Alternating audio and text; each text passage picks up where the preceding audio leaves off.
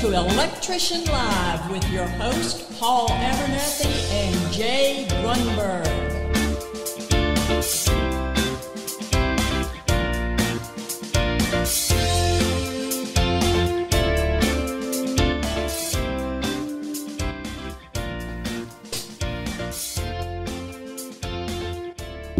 Well, hey everybody, welcome to another episode of Electrician Live. My name is Paul Abernathy and Jay Grunberg, our co-host, is with us as well tonight, but we have a special guest tonight.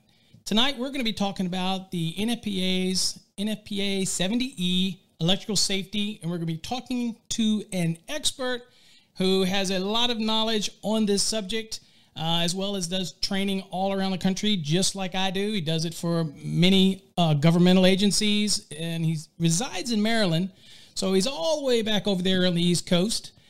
So again, what we want to do is talk a little bit about our guest tonight and be able to show you who it is and get right into that. So today's special guest is Marty Schumacher. He's the owner of MS Electrical Training, LLC. Now, Marty's worked as a Howard County electrical inspector and senior electrical plant examiner for over 29 years.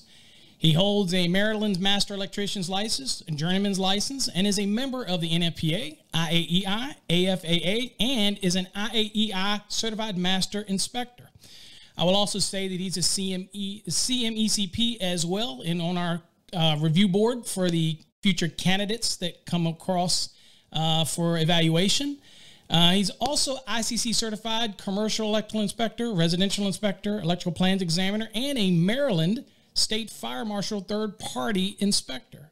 Now, he also serves on 5 Underwriters Laboratory Standards Councils or committees, as panel member of 489, 498, 498A, 506, 1682, and in 2013 and again in 2019, the Chesapeake chapter of the IAEI voted Marty as its next president.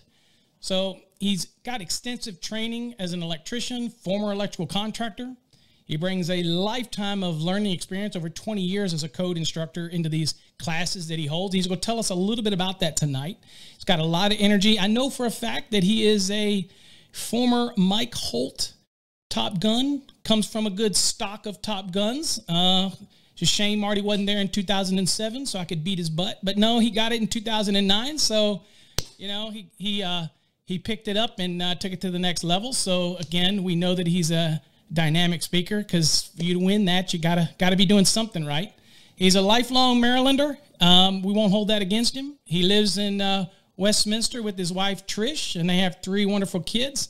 Along with his passion for traveling the world, Marty and Trish just recently became beekeepers. That's interesting because a person at work yesterday, gave me some honey that they are also beekeepers. So it's fresh honey, so I imagine that's going to be awesome. Marty is active on numerous electrical boards and committees nationally, as well as the state of Maryland. And he's committed to giving back to the industry. We all love how all of these educators can give back to the industry, and Marty does that in many ways. So without further ado, we want to introduce, of course, my co-host, Jay Grunberg, as well as welcome to the show, Marty Schumacher. Thank y'all for coming. Glad to be here. Excellent. So Marty, tell us a little bit. I know I kind of read an introduction about you a little bit, but tell us a little bit more about you and kind of what you offer as far as the company. And we're going to obviously get into electrical safety and talk about NFPA 70E, but tell us a little bit about yourself. Well, thanks, Paul and Jay. It's great to be with you guys this evening. The way I describe myself, I'm an electrician. Really what it all comes down to, that's my background. That's what propelled me into this whole electrical training scene, this little niche that I seem to be involved with. That's my background, but I got into the electrical inspection world, and that really changes everything. As you know, Paul, it really opens your eyes up to where I used to be and where I am now. You know, we always talk about being an inspector, you're on one side of the aisle and then the contractor's on the other side of the aisle.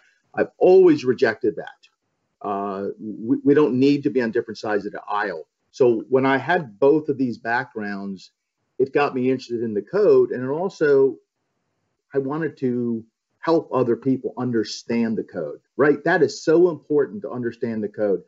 I really think there's a difficulty in that in our contracting world is understanding the code. We get into habitual things, don't we? It's a habit forming. Inspectors are habit forming, contractors are habit forming, and that's not helpful in the electrical code because how many times, oh, you can't do that. You can't do that. Code says you can't. Well, usually that's because we're habitually used to something from a state, a county, or from what somebody's told us. And so my background really started to thrive when I decided that I'm gonna speak to both.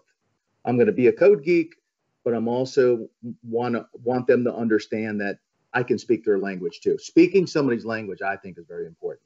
Sure. Now, I'm sorry, go ahead, Paul. No, I could tell you from a background, as you probably know as well, being in inspections and being the engineer for the city of Richmond, Virginia, and then overseeing inspections. Yeah. Every new inspector that would come in, I'd have to sit down and have a little conversation with them and say, you know what, you're not going to be an inspector about things that maybe you did it a certain way. And you're not going to say, I'm not accepting something because I didn't do it this way. That's not how it works. The code is a minimum safety standard. And if our customer, which what the consumers are, is we're an inspector, they're our customers. We're here to serve our customers. Yes. So, you know, there's no room for inventing code, making up code. I used to tell them, if you can't find it, if you can't cite it, then you can't reject them. Okay. Right. I don't want anybody making up anything. So I used to tell them, you got to turn that hat around and you start having to look at it from a different perspective. And I had a lot of inspectors who'd say, well, that's just not how I do it. I'm not going to allow that in my jurisdiction. Yeah. And I would say, that's not the mentality you have to have. Okay. So I love your approach. I'm sorry. Go on a little bit. No. I think that's so good, Paul. When I was hired as a young inspector back in 1989, the chief inspector sat me down and had that similar discussion. It's not what you think it says. It's not what you want it to say. It's not what other people want it to say. It's what it says. But you have to really dig into the code book and understand the intent and actually be involved in the IEI and other organizations so you can hear it from experts, right?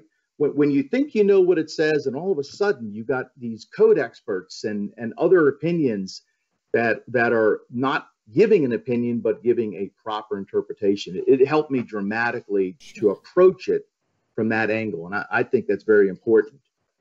I got into 70E after teaching code for, gee whiz, nearly 15, 16 years. When I was teaching code and ultimately retired from Howard County, my customers were asking me to teach 70E. And I'm like, well, I'm a code guy. I'm an electrician. Yeah, I'm an electrician. I don't do 70E. What are you talking about? I don't do, right. That's exactly right. I don't do 70E. Interestingly enough, my background and people my age and perhaps older come from a background where there was very little safety. The contractors that I worked for the first 7, 8, 9 years after high school and college, there was virtually no safety going on, none for the most part. And if there was safety, I didn't know about it. And that was my background. And I had a somewhat serious arc flash in 1987, if I'm not mistaken. And boy, did that open my eyes of that odorless flash that occurred, right? And plasma, that plasma blast, right? My goodness. And I'm thinking like, I didn't know that could do that, right? I had no idea. It was, I knew it would spark, we're all familiar with sparks, right? But an arc flash was something that was not on my radar. I had never seen before. 70E, I've never heard of when I was a young electrician. I didn't know what it was. And as I'm teaching this code, my customers are saying, yeah, you know what? My insurance company is requiring me to get a electrical safety awareness or electrical safety 70E class. And I'm like, well, I don't, that's not what I do. You know, good luck with that. And then as they kept asking over and over and over again, I'm like, well, they're my customers. And I started to get into 70E. I started going to some great experts that teach it, that are very knowledgeable. And once I got into it, I realized, wow, I've got a long ways to go with not just understanding 70E, but getting the right mentality for me personally, right? Because Sure. how can I teach something if I don't believe it? You got to be in it. You know, what is that saying? You got to be in it to win it. You got to be in it to teach it. You know, we teach things, even electrical code, not because we're doing it for the paycheck. We're doing it because we have a passion for it. Training others, helping them learn, seeing people be successful. Again, when it comes to electrical safety, it's saving lives. And I think that a good example of this, Marty, would be to Jay. You know, Jay is, I mean, we're not going to, me and you are not going to give away our age. But I think Jay's probably a bit younger than we are. So, you know, Jay's got a bunch of employees. By the way, Marty, we call Jay the basement king. You know, not any confusion with Tiger King, but Jay is the basement king. So he does an awful lot of basement remodels. I mean, high-end remodels. All right, Jay. Yeah, and so he's got employees. And so you got to say, so Jay, we'll put you on the spot. We'll Marty, and I'll use Marty as the method to the madness, and I'll put you on the spot. So what kind of safety do you do with your company, Jay? Do y'all have, I mean, obviously you're not really, because of what you do, required to have any safety meetings, but it doesn't hurt, obviously, having a moment of safety and educating your guys and talking to them. How do you address safety? I mean, you know. Our company policy is once a month we'd have a job, a toolbox talk, as they would call it, or job site talk, and we go over a simple form that has certain issues on it. Maybe one day it's how GFCIs work and how you should be using them for temp services and just in any kind of safety related topics, going up ladders, making sure you're getting enough sleep. I mean, just even stuff outside of the job that can affect you on the job. So we go over that, and we have a very small core group. So there's 8 of us out in the field, 9 including myself when I'm out there. But we have good communication through emails as well. Usually we do weekly emails talking about how we can get jobs done quicker, faster, safer as well. Because you want to get your jobs done fast, fast and quick, but also safe. You don't want to have any injuries. So we like to, yeah. No, I was going to say, so Marty, I would think in this situation for a lot of people, they might, so for Jay's situation, he might work in a situation where he's never going to really be in a situation where there's that temptation to work on anything live. You know, the normal electrician will, and this is probably the hurdle you might face too, Marty, when you're talking to people, is they're like, look, I rough in things. There's no power on. Once I hook everything, I do a rough in, I cut everything in, and then it's energized. 120, 240 is not going to hurt me, man. That's not going to be a problem with me. You know, it only takes 1/10 of an amp to kill you. But again, we like to, in a death penalty here, we electrocute people. We like to send 50,000 volts coursing through their body. Reality is I could get rid of you with a simple 20 amp circuit on a countertop if the conditions are right? I guess a 15 amp circuit to do it. So in that case, Marty, how do you address those people that might come to a class that simply feels like this NFPA 70E is a waste for me? Do I need to even worry about PPE at levels like 120 and 240? That type of thing. Gosh, Paul, that is one of the biggest questions that I get, and the biggest, I guess, attitudes perhaps would be a good way to describe it. You are exactly right by bringing up our age versus Jay's age, right? Because one of the things that I teach is that the older electricians are the hardest ones to teach because they have to change their habit. I always illustrate a seatbelt, right? When I was driving, we never wore a seatbelt. Nobody did. And once the law changed, I didn't just get in the car the next day and strap on my seatbelt because the law changed. But look at our kids. when our kids get into a car, it's automatic, right? Because at a young age, they did it.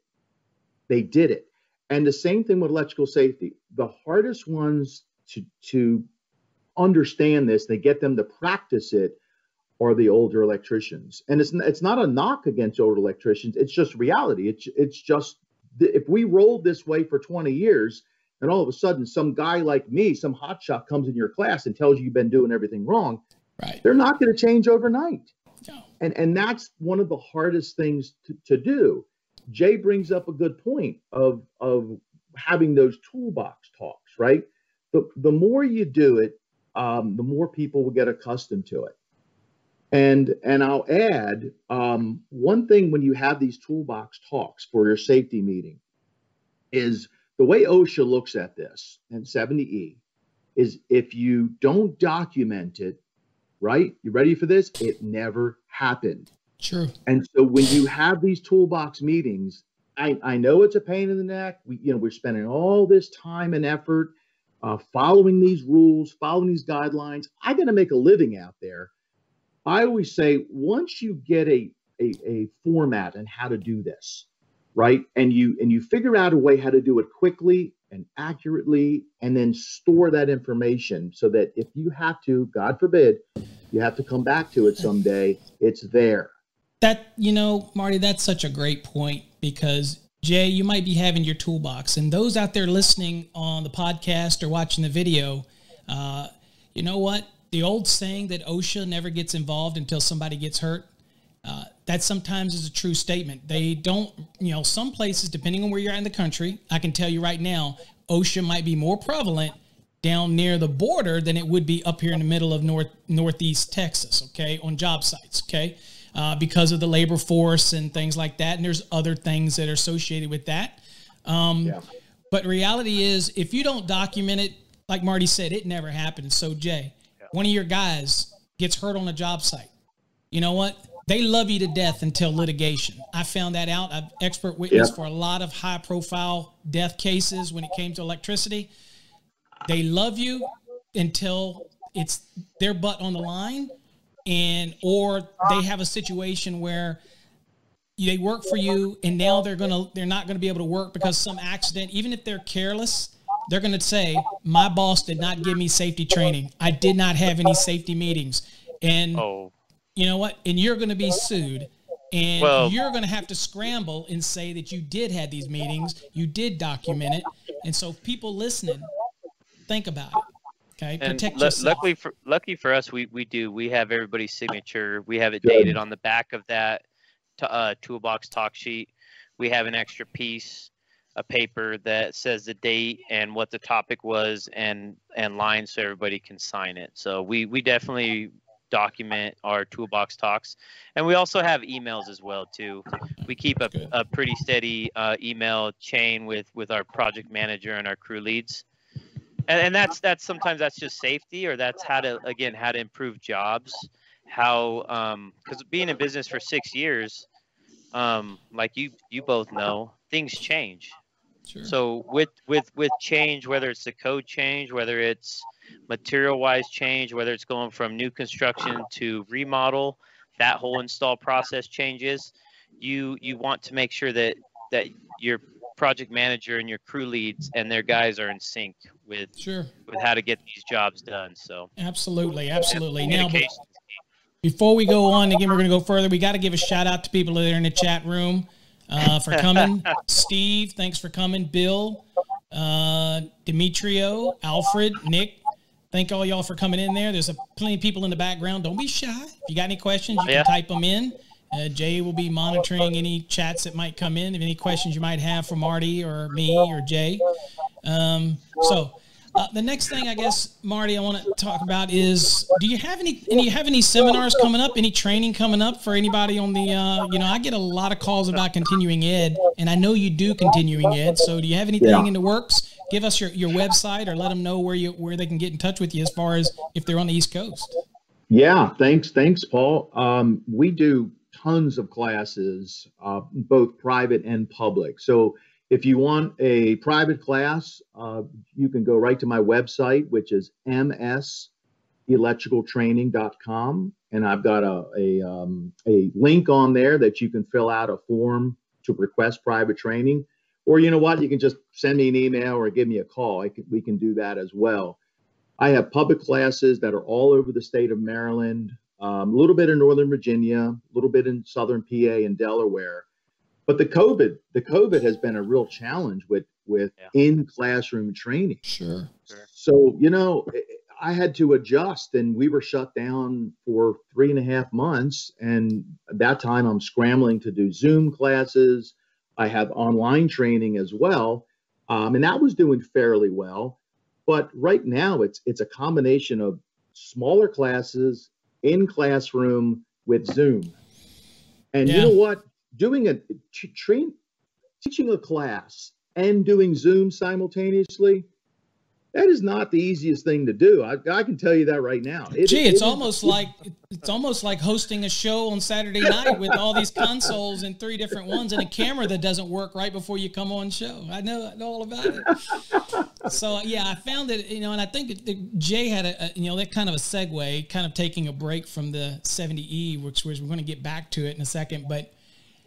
Jay, we've talked a couple times about how COVID and things like that. Jay, probably will ask you about that, how COVID really has affected your company.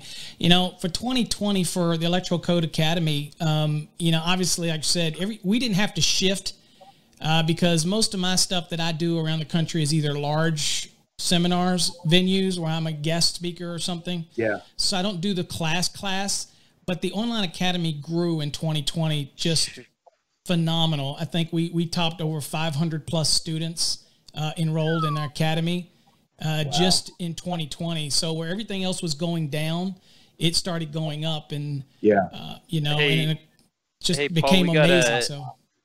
We got a new guy for the first time tuning in, Matthew. Matthew, welcome to the show. Welcome to the show. Welcome to the show. Yeah. Thank you for coming in. Nick makes a good point. He says, fall off a ladder, you get fired before you hit the ground. I have actually heard that when I was working for a lot of commercial outfits. He's falling. Yeah, it's like, get this done as quick as you can with what tools you have, which usually they don't provide you the proper tools. Not that all of them don't, but sometimes you're limited on the tools you have. Get it done fast, get it done now. And be safe. It's like that doesn't work. I heard that Wired Up Electrical Design LLC is pretty cheap with their tools. Hold on. If you consider Milwaukee cheap, well, hey Jay, yeah, right. I will let you know they're made in the same facility in China, Jay. Just so you know. All right. Of course, they are made in the same facility as the tools that I like too, so it doesn't matter. So, Marty, you gave us a little bit of it, but how have you been coping with the COVID thing? As far as, you adapted to the Zoom, but again, it's got to be a huge hit because you're a classroom guy. I've had to adapt that, and when I created the academy, it was a little different because I have to answer all of these.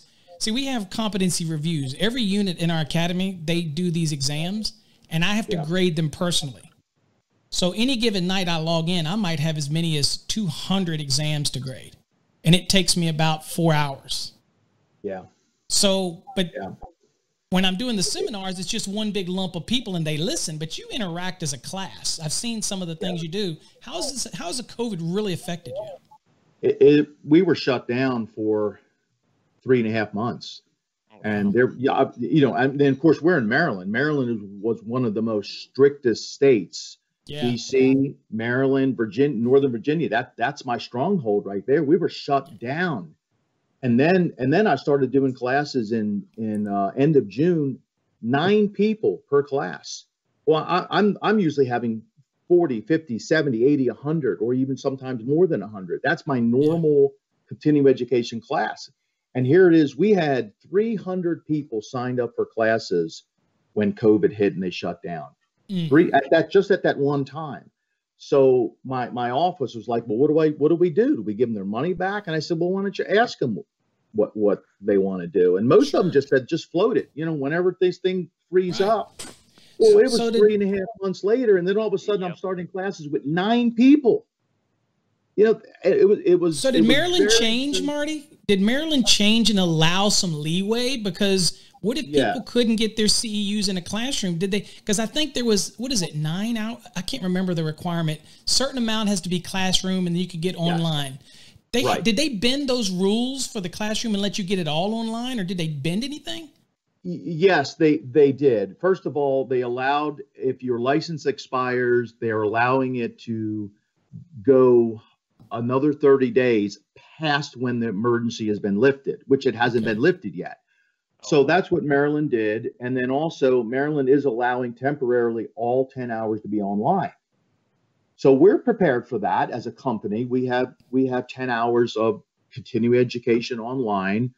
But you know, when you have 100 people or 50 people in your class, that's a significant income hit. That we took, significant income hit, and we train approximately 2,000 people a year. Half of it private, half of it public, and the all my government training has dried up until within the last 2, 3, 4 weeks. I've been getting some of that back, so it's bad.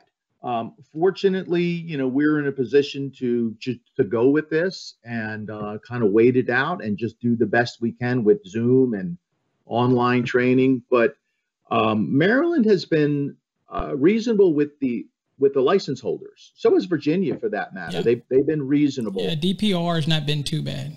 Yeah. Right. You know, some of the local counties in Maryland are still requiring it, and they're not allowing all 10 to be online. So then they're scrambling, and I'm one of the only people in Maryland that is doing in classroom training right now. And so the classes fill up. I mean, we post a class, and it fills up immediately. Well, I know, like I said earlier, I know I send people there that call me that need it, that really want the butt in the seat type of thing.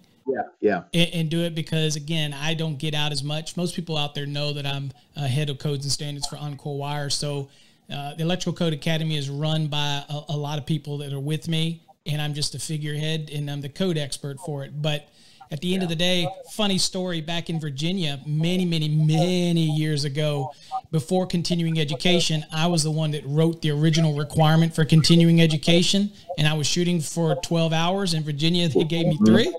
Yeah.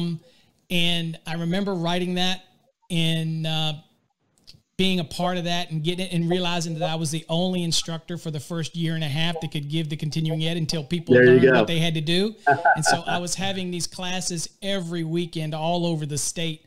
And it would be, you know, people were shocked. Now they got to get CEU credits. They were like, I don't need no CEU credits. And so they would come and, you know, we were doing it at the start. It was like $200 a head for 3 hours. And, you know, and filling up a room, putting 200 people, and you're right, it's a financial hit to take away that room. Because you know what? Yeah. I'm not saying it was all cash, IRS, and it's many years ago, so the statute of limitations has run out. I'm just saying. But it was pretty good at the time. So, yeah, so those classrooms. And you know what also, Marty? There's nothing like the excitement of people in the seats and being on there and just walking around and doing your code thing. It's just nothing like it. It's just, and when I do it on the stage, a bunch of people, there's nothing like it. It's different.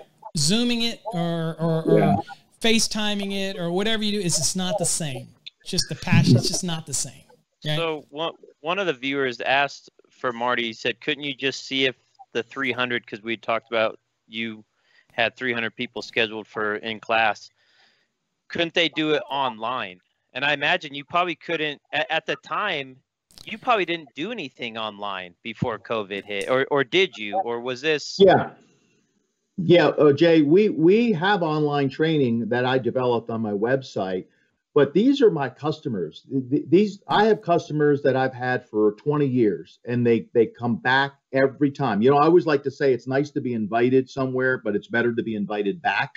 Yeah. And so, right. And so these customers come to me, they don't want online training. They want to do in-classroom training. They want to ask me questions. They want me to tease them. right? They want me to feed them. They want me to give them cheap prizes out to those who answer code questions, right? Yep. This is what they want. Yeah. And they really want that interaction. I had the do. same customers that would come back to the seminars every couple of years, and they were like, "Hey, you're doing it again." See, so Jay, there actually is those people that do those seminars, those live training, those events. You do develop a following, and you're right, Marty. Anybody can get the initial call to teach a class. It's when they call you back. That's when you know you did it. That's when you're like, ching, yeah, I did it. It was a successful class. We connected. That type of thing. Absolutely.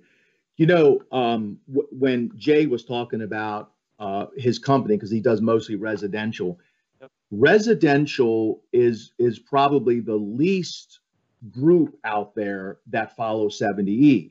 And now there's a reason for that, right? Because 70E, when it first came out, it was more, which was 1979, by the way, was more for the industrial and heavy manufacturing industry. The residential and the commercial electrician, it was almost non-existent, almost. Now that has changed, especially in the commercial construction world, which is my wheelhouse. Right. Jay brings up a good point, because one of my themes when I teach the 2020 code change class, my theme is 70E. You're like, well, wait a second, how can your theme be 70E when you're teaching a 2020 National Electrical Code Change class? Well, because if you look at a lot of the changes that have happened in 14 and the 17 and the 20 edition, they're all harmonized with 70E. Like, for example, to my residential customers that I teach 70E, I'll say, guess what this book is written for? 70E is written for the employer, right? It's not written for anybody else but the employer. Right. And so when people like Jay send their workers out, are they working in the panel energized? Right? And I always pause there, right? Because everybody's thinking, yes. Then I'm thinking like, well, are you aware of the code in 230.62? I think it's C, where when you have a panel board service or any kind of service equipment, you're supposed to provide a barrier based on the UL standard. I think it's UL 67, I think. Yes, it is. And I'm like, okay, you provide the barrier. Do you realize that cheap little barrier that you put in there, it costs a few bucks? You're sending your worker out, and now they're compliant with OSHA. And you know what? They don't even know it. They don't even know that they're sending their worker out, and now they're in compliance if they have that line side barrier on there. Because they could turn that main breaker off, and guess what? According to OSHA, there's no shock hazard. The OSHA calls it non-contact energized parts, where 70E calls it, right? One and the same. And so if you have non-contact energized parts, guess what you don't have? You don't have a shock hazard. And so if you're sending your worker out and you have those line side barriers in there, they turn the breaker off, right? They have their safety glasses on, perhaps the hard hat, all the OSHA 10 stuff, right? You got to do the OSHA 10 stuff. Sure. And all of a sudden you realize, wow, they're in compliance, because in all likelihood, in a residential panel board, there's probably not a, ready for this, an OSHA defined arc flash hazard. There is an arc flash, and then there's an OSHA defined or a 70E defined arc flash hazard. And in all likelihood, a residential panel is not going to rise to that arc flash hazard as defined by IEEE 1584.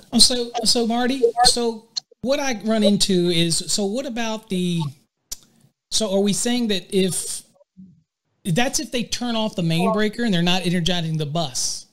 Right. So what if the electrician's in there working, main breaker's on, power's live, they're working below the main breaker, they have a live bus, and my concern is people get complacent, and we've all heard that old rule about the hands, back of the hands, all this good stuff, which one's closest to the heart, all this kind of stuff. But is there still a hazard for people to be working in a panel and not turning off the main? I mean, I know people that'll cut in a panel once it's energized, and they'll start terminating individual breakers, and the panel's hot, Yeah. And so what's your thought on that? I mean, I have home inspectors who go out, and everybody knows I've written books for home inspectors and did a lot of training for home inspectors in the past. they really shouldn't be forging in a panel anyway. And again, not a show for home inspectors, by the way. But the reality is they're going to be working in a live panel all the time. So are there any concerns with Jay's guys working in a panel where they don't turn off the main breaker, even though we had the barriers on the line side? Is there any concern? Does OSHA have any concern? Does NFPA 70E have any concern, even though it's residential? Yeah, here's where there's a little bit of a breakdown. If you ask an industrial or manufacturing electrical professional, then they would say, absolutely not, you can't do that. All right. In fact, if you looked at 70E, the first tier of 70E is to eliminate the power. Right. Okay. And then there's all other types of substitutions that finally get down to what? Personal protection equipment. And under no circumstances would 70E allow somebody to work in an energized panel without PPE. And now here's the question. How are you going to work, quote unquote, work? I'm not talking about voltage testing. I'm not talking about infrared testing. I'm talking about working in an electrical panel. How are you going to do that with your voltage rated gloves and your leather work gloves over top of that? Yeah. You can't, right? So, well, you could introduce a greater hazard by simply being too much PPE or too bulky, and it creates another issue that we have to address, and is can't do the job right because you just can't do what you need to do. And I don't think any electrician's going to gear up to that when we're working in the breakers below the main panel. But I know. I just know that we get this question all the time about, is there a hazard on the load side of the service disconnect if you don't turn off the main breaker? Right. And so there are tables in the back of 70E. I'm not going to bore you with the details, but there are tables in section 130.7. They talk about the hazards, all right? And they talk about the worker being exposed to those hazards. The problem here is I can be practical and answer that question, Paul, but it would have to be off the record, right? Sure. The answer, though, is that if you're exposed to a shock hazard, you have to eliminate the power, or if you can justify not eliminating the power, which is not easy, by the way. Sure. Not easy. Then you would have to suit up with proper PPE protection. This is the reason why I think Jay is an interesting co-host here, right? Because I brought up 230.62 about those barriers. You see, this is the whole thing. A 70E knows, right? And OSHA knows that workers out there are not complying with OSHA rules. So they harmonize with the National Electrical Code, right? And say, hey, let's make it a UL standard and let's require it in the National Electrical Code so that we have a way to comply with OSHA, because there wasn't a way before. Sure. But there wasn't, because what you tell me a residential electrician that's suiting up and putting on voltage rated gloves and leather work gloves because they're working in a residential panel. If an OSHA instructor was teaching the class, they would just say, oh, well, that's what you have to do. I'm not knocking an OSHA instructor, right? No. But there's a difference. There's all those things, like we say, there's a difference between reality and there's a difference than what people are going to actually do. Right. Right. And I think, if I can just interject here, I think the point that OSHA and 70E are becoming more practical with this, especially now it's not just the industrial world, it's now commercial electricians and residential electricians. And so that's why you're seeing this harmonization with 70E in the National Electrical Code and the UL standards, because they realize they're fighting a losing battle here. It's not going to. It's not that it's not going to happen overnight. It's not going to happen in the next 5 or 10 or 20 years. So they're coming up with some very smart and inexpensive ways, which I think is good, to comply with this. Otherwise, we're just not seeing a lot of compliance with this. So to answer your question, it's not compliant with OSHA and 70E standards to work in that energized panel under any circumstances. So you have to turn the main off. You have to provide a barrier. The good news is, on a residential panel board, there's probably not an arc flash hazard as defined. An arc flash hazard as defined is 1.2 calories or greater. you're highly unlikely to see those types of calories in a residential panel board. So the good news is there may not be an arc flash hazard, but there's still a shock hazard. Sure. Eliminate the shock hazard, and Jay, you can send your workers in that panel board with their normal OSHA stuff, checking for the absence of voltage with their voltage testers first, and then you can be assured that your workers are compliant. I'll give you an interesting story of people that need to at least take care when they're working in the panel, even if the blast is not something that's probably going to meet those levels. I do know of a guy who did not wear protective lenses and was putting in a wire into a breaker. Anyway, it arced, and you know, it's get a high impulse of heat meltdown. It caused a small piece of copper to shoot out in the arc and actually hit him right in the eye. And he lost partial vision in his eye for long term because he didn't wear PPE, didn't even wear the goggles. And I've always been lucky to say I always had glasses, so I never had to think about it. But he was up there doing it, working in it. You know, you've done it. We've all done it. You electricians out there, when you're working in a panel, you get in there. It's not like you're working at arm's reach. You're in there. He was in it. There was something touched, and it caused an arc. And that quick, that was it, shot into his eye. And he lost partial vision in that eye.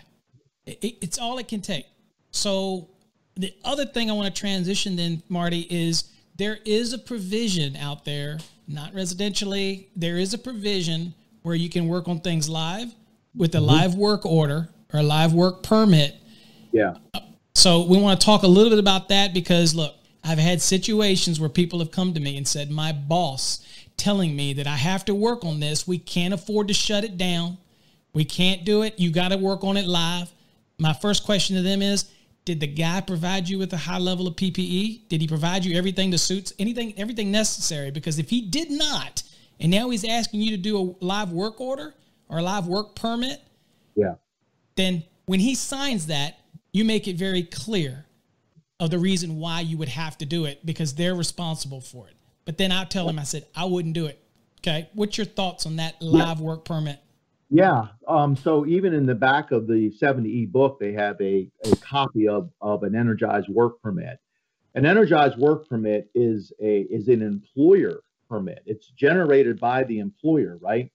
And you're exactly right, Paul. The energized work permit, if justified, must be signed by multiple people within that organization. Accountability. Yes, the worker, the master electrician, if there's a safety manager. By the way, every company needs to have a safety manager, even if you're a one-person company. Guess what? Jay, you're the safety. You're the safety manager, Jay. All right. Yep. Every company must have a safety official designated, even if you have just 2 or 3 people. You know, they have to wear a hat. But getting back what we're talking about, the energized work permit has to be signed off by, most people say, at least 3 signatures. And as you're looking at that permit, you're realizing, ooh, boy, when you put something in writing, it changes everything, doesn't it? Yeah. It really does. And when you're looking at this and you're saying, oh my goodness, okay, so you're having PPE. So the third signature might say, okay, the PPE looks good. I want a buddy working with them. Not only do I want a buddy working with them, I want that buddy to have a contact release stick, just in case. Not only that, I want that buddy to be trained in CPR, a designated employee that's required by 70E. And then only if you do that, then I'll sign.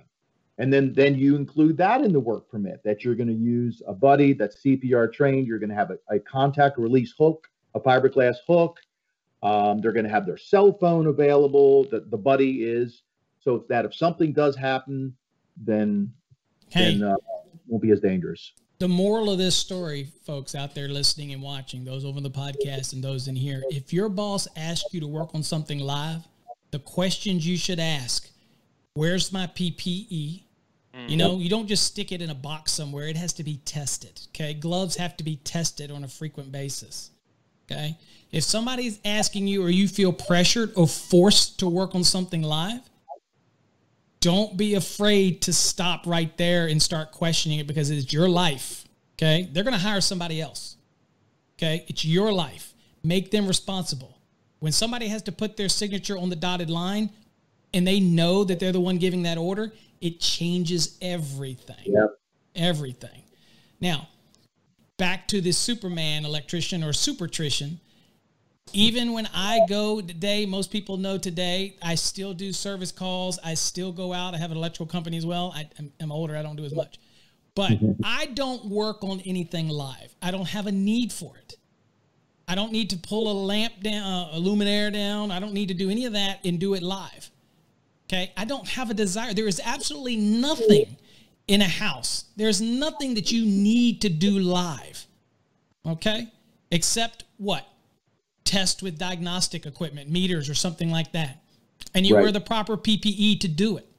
Other than that, there's no need. Why would you want to change an appliance, or why would you want to change a luminaire, or why would you put up a ceiling? Why would you leave the power on? What benefit is there? Yeah. Why would you ruin a good pair of clients by being too lazy to go to the breaker? Yeah, we know y'all done that. Okay. I think it's sometimes it's people being lazy, and then other times it's people trying to have this barrier from being maybe coming up as an apprentice, not working on live work, and maybe they're doing work at their house or at their buddy's house, or maybe they're even working in a remodel situation where they're like, you know what, I'm gonna test the waters, right? I'm gonna try to do this hot. I'm gonna install this ceiling fan with the power up there hot, and so I think sometimes it's that the electrician or the helper feels like they need to do. All you've got to do is turn the switch off. And that's not a, yeah. I mean, all you got to do is turn the switch off. You know what I'm saying? I'm just saying, I think a lot of it has to do with an individual's ego going, okay, I'm going to now be able to talk about doing live work with my other electrical buddies. All right. Well, I did this live. I saw a friend of mine, he's also a very big YouTuber, who did a video the other day, Dustin.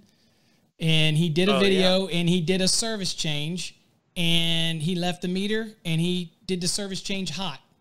He didn't call the power company. He simply pulled the lines out and sealed them off and whatever. You know what?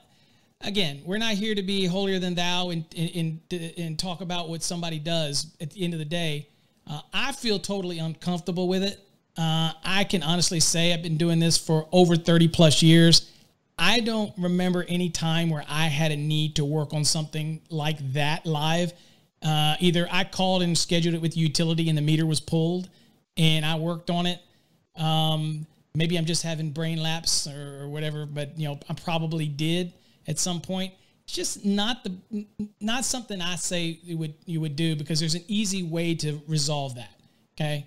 To have them pull the meter and something like that. So it just seemed like it was unnecessary. Of course, electricians who have a lot of skill, years under their belt, very cautious, can probably, but I will say to his credit, he did have PPE. He had the gloves. He had the everything, is the goggles. He had everything. And I guess, Marty might have a different opinion if he watched the video and saw that it was actually 240 volts, and I don't know what he had. But at the end of the day, it worked out for him. But what I will say is he didn't pull the whole panel off. He just took the hot lines and he turned the main off. And I don't even know if he pulled out the line. So in his fairness, he was just working with the breakers on the load side. So probably something all of us have done inside of a panel, because it is energized. But I still turn off the main breaker. And in his fairness, I believe he did turn off the main breaker. But I have known people who literally will pull the entire cabinet off, tape the ends of the lines that are coming out of the meter, and they're all still hot, and so they tape them up, and then they can barely get them out of the knockout, and they start yanking on it. I watched it, and I know that they're still live. There's no overcurrent protection on it, okay? Ain't nothing up there on the secondary of that transformer. You're lucky if you have a fuse on the primary side, okay? Yeah. So it's just think about it. Some things are just not necessary. Okay, we all want to get home to family, Marty, your thoughts? Yeah, and what's interesting about justification for energized work, right? You're exactly right, Paul. In most circumstances, let's just go back 20, 30, 40, 50 years, most of these circumstances it's not necessary to work on an energize. We still do work on an energize, but it's not necessary. So it's important for me to say, and for all of your listeners, that most of these things we've been discussing are in violation of 70E. Okay, so I have to put my 70E instructor here, right? Without a doubt, everything we've talked about is a violation to do something. Right. Almost everything we're talking about. Yeah. So it's important for us to understand that. It's difficult, but in our world, meaning especially residential and commercial electricians, this is new for them. When I say new, I mean in the last 5-10 years, it's new. Industrial manufacturing, it's not new. They know some of these rules as good as we do. But in the residential commercial world, oh my goodness, it's a struggle to be practical. And it's also a struggle for them to comply with the rules as written. Energized work in almost every circumstance is in violation. Almost every circumstance, right? You can justify it in certain cases, but you got to jump, for lack of a better terminology, you have to jump through the hoops, right? The safety hoops, the PPE, and all the other requirements of that energized work permit. But one of the problems with commercial and industrial wiring, and to a degree residential, is we don't know the hazards when you're working on energized equipment, right? If an engineer did not do an incident energy analysis study and put the PPE label on there, right? You go up to this 1200 amp 40 volt MDP and you're like, wow, I wonder what would happen if that thing had a bolted or an arcing fault, right? Because the answer is you don't know that plume that's going to come out of there, the explosion, the flat. You don't know the level of that. Is it going to be 2 calories? Is it going to be 10 calories? Or is it going to be 50 calories per centimeter squared? And the fact that you don't know that means you can't assess the risk. This is one of the biggest problems in our industry, is that most electrical equipment has not been engineered by IEEE 1584. It has not. So what is the hazard? Don't know. That's the biggest question I get. I don't know. I can push you in the right direction. There's some tables in the back of 70E that can help you assess the risk and can put you into a very conservative category of PPE. But who wants to go into a bomb suit when you're working on a 225 amp, 277 40 volt panel? Yeah, and I think what people don't realize is that the NFPA 70E is only one way to achieve this, okay? There is other ways to do it through software, and I can't even remember the name of it, IEEE 15 something, I can't remember, 1589 or something, I can't remember. 1584, I think is what you're thinking. Yeah. So there's other ways that the designer, the engineer can do this. Again, I always worked with the NFPA 70E. It was very conservative. But again, it might put you in a huge suit, 40 cal plus some suit, to do some simple task that you really realize that you can't do it with that suit. But you're going to be safe.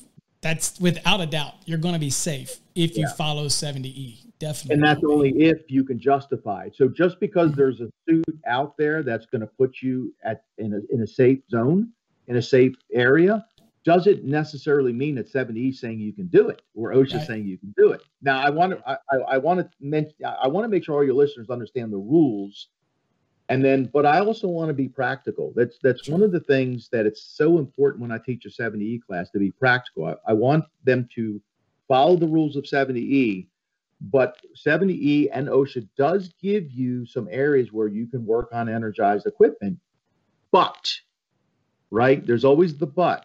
And you better justify doing that. Otherwise, just because you're suited up doesn't mean that OSHA wants you to take a risk, right? Because you're still blowing up a piece of equipment. You're still destroying equipment, and you still could be perhaps causing a fire. And even though you got PPE equipment on, what about if something flashes? Like, great, I'm not going to get a 3rd degree burn. That's wonderful. But now you're like, okay, this room is filling up with smoke. You have to get out of the electric room. You take 3 steps and you collapse. And now you're unconscious and you die of smoke inhalation, but you don't have a 3rd-degree burn. Right. You didn't get burned. You're not burned, but you're dead. Right. All right. So it's important for us to understand that it's not just the suit. You're not going to go in there with a breathing apparatus. Right. It's hard enough to breathe in these suits anyway, right? The full suits, it's hard enough to breathe in them anyway. And another thing, Marty, I think what people don't realize is, if you need to have the proper PPE to put it in a safe condition, and of course, we didn't really touch on lockout, tag out, and all those type of things. Putting it in a safe condition, guess what, folks? You can take that suit off, right? Once you put it in a safe condition, you've locked it out, you follow the rules, lockout, tag out. I don't need to wear this suit to work on the equipment. Right. Does it seem so much easier to shut it down, put it in there's no reason to do it live. The work order, hey, Marty, maybe we should say this. There's a reason the live work permit's in the back of the NFPA 70E. They almost didn't want to put it in there, but they put it in there, okay? Because it's probably not a smart thing to do. And there's going to be occasions where you might have to do it.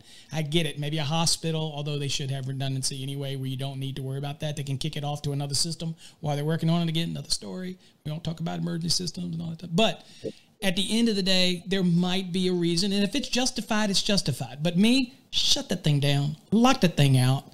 Get to take all that stuff off. Then you can freely work on things where you're more nimble and get things done. And then you can suit back up to re-energize. And then everything's good. Okay? It's hard to do all those things while you're in a suit. It's hard to get torquing right. It's hard to do all that stuff that you need to do. And what's the point? Shut it down. So we can talk about the little things like with residential and worry, but then there's the big things that we have to worry about. But the key is not to get complacent across the whole scheme of electrical safety. It only takes 1/10 of an amp to kill you. Your electricians out there, we want all of you to go home to your family. Don't take anything for granted. The one time that your guard is down is the one time. I mean, we have things in the National Electrical Code that are due to people getting electrocuted and killed, okay? About the requirement for luminaires in a crawl space, okay, to be GFCI protected now. All right, so we've got the outside outlets, okay? We're talking about outlets, the point where you take power from to go to outside air conditioning unit. Now, that outlet, again, we're not talking receptacles, we're talking outlet. You now have to have GFCI protection. So many things have changed. The hazards have risen up, and you just got to be safe and not be complacent. That's the key, okay? Heavily respected. I think everybody here has a heavy, healthy respect for electricity and what it can do, and we don't take it for granted at all, okay? Anything else you want to add, Marty? It's interesting you mentioned the lighting in a crawl space requiring to be GFCI protected. And a big reason behind that is if you go to a big box store and you get one of those screw-in type of receptacles, and all of a sudden you're in, somebody adds a sump pump or they add this or they add that, and they're like, hey, I need a power outlet down here. So they go to a big box store, they screw into their lighting, and now they got non-GFCI protected receptacle in their crawl space, which is a very hazardous location from a shock standpoint, from a physicality standpoint, and you're by yourself most of the time. And there's been reported deaths of people just being electrocuted, and you're confined, you can't move, your muscles contract, and you die.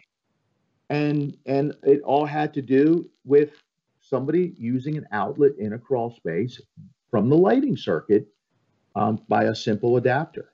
So that's a very good point you bring up for sure. Yep. So we have to be aware of all those things. Too, yeah. For someone to get power down there. Hey, before we get going, I want to give a shout out to some of the people in the feed. Elwood, what is happening? Elwood. Nick, hey. Yeah, Elwood's in the house. Kevin, what's going on? Bill, Caleb's in the house. Caleb was late tonight. Fernando, Caleb. He must have been listening to my latest rap tune.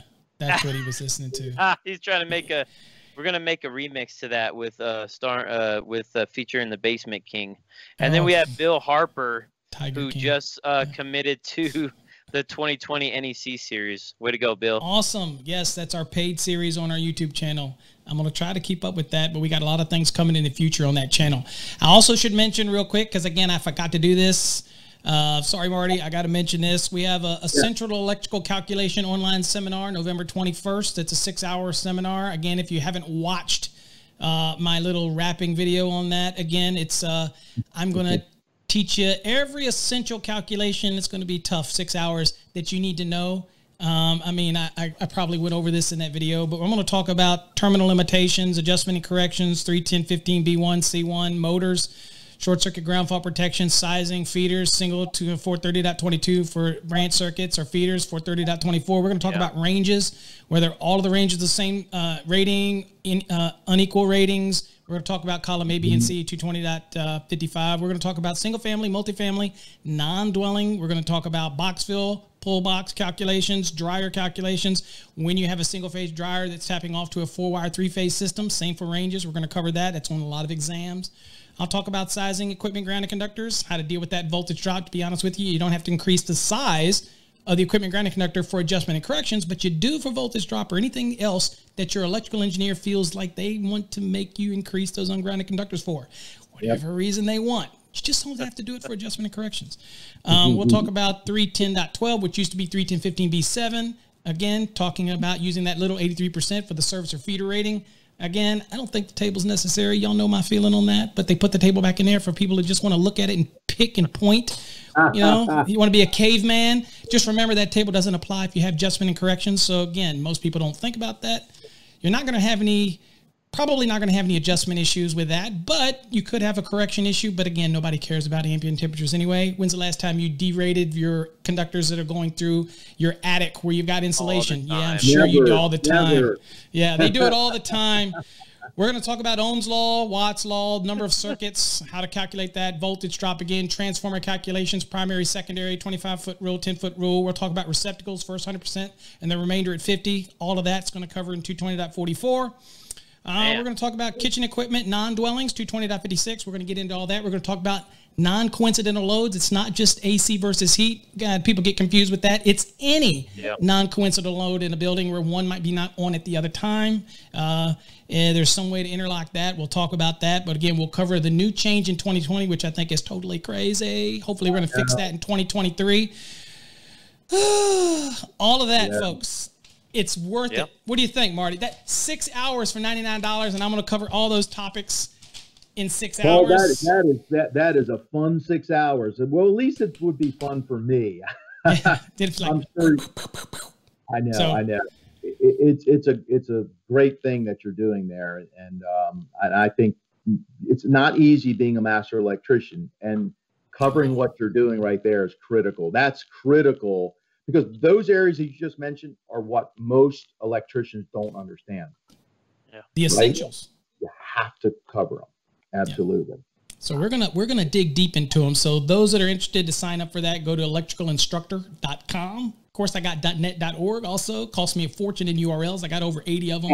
But this one is electricalinstructor.com. So check it out. If you want to listen to my rap, go check it out. And Caleb just said I finished rapping. It was almost like I was rapping. Boy, I was going kind of quickly, wasn't it? So, Marty, again, I'm going to have the link to your website down in here as well. But any closing remarks you want to give to our listeners or tell them about you or what you got going on? Yeah, well, let me just mention one thing. The number one rule in 70E is to determine all sources of power. Right, that is the number one rule when you're working on energized electrical equipment and testing for the absence of voltage. Right, because it could be a main configuration, it could be a backup generator, it could be a UPS system. Sometimes there's just another source coming in. So the number one rule before you do any lockout tagout is to determine all sources of power. So thank you, Paul. I appreciate you having me. We got a class coming up November 18th and 19th, December 2nd and 3rd, December 15th and 16th, I think. Don't quote me on that, but it's all on my website. Feel free to reach out to me if you have any questions. And most of my training is private, believe it or not. It's 70E and code. So I love going to companies to do private training, whether it's on the code, whether it's on emergency systems, whether it's on grounding and bonding, 70E. I do classes on top 25 code violations that I compiled a little list here. Every good instructor's got his little list, right, of top code violations. Yeah. And I do a healthcare class that's on healthcare systems at hospitals and nursing homes and things like that. So I kind of have a whole host of different types of classes that I do related to the National Electrical Code. But I appreciate you having me on. Oh, yeah. Let me tell you folks out there, you want to get some training. I highly recommend Marty, and I will have his information down in the link. He's a great guy. Take it from me. Okay. Not just because he's a CMECP, not because he's a, top gun. I will say I won it before him, but just saying that, all I can tell you is you're glad I wasn't there in 2007. Oh, is it? Hold on. It's a throwdown. Here we go. All right. So maybe that's what we'll have. Maybe we'll have Marty back on, and we'll have Jay as the moderator, and we'll have a code back and forth. We'll do code G. All right, Jay, my beloved co-host. You got any closing things you want to say to everybody? Again, great guest, Marty. It was awesome having you here. Yeah, so that was Jay, awesome. That's great. I don't have anything, man. Just have a good week, and we'll see you guys next Saturday.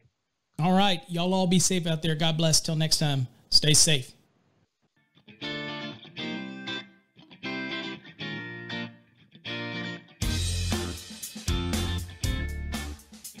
listening to Electrician Live with your host, Paul Abernathy and Jay Grunberg.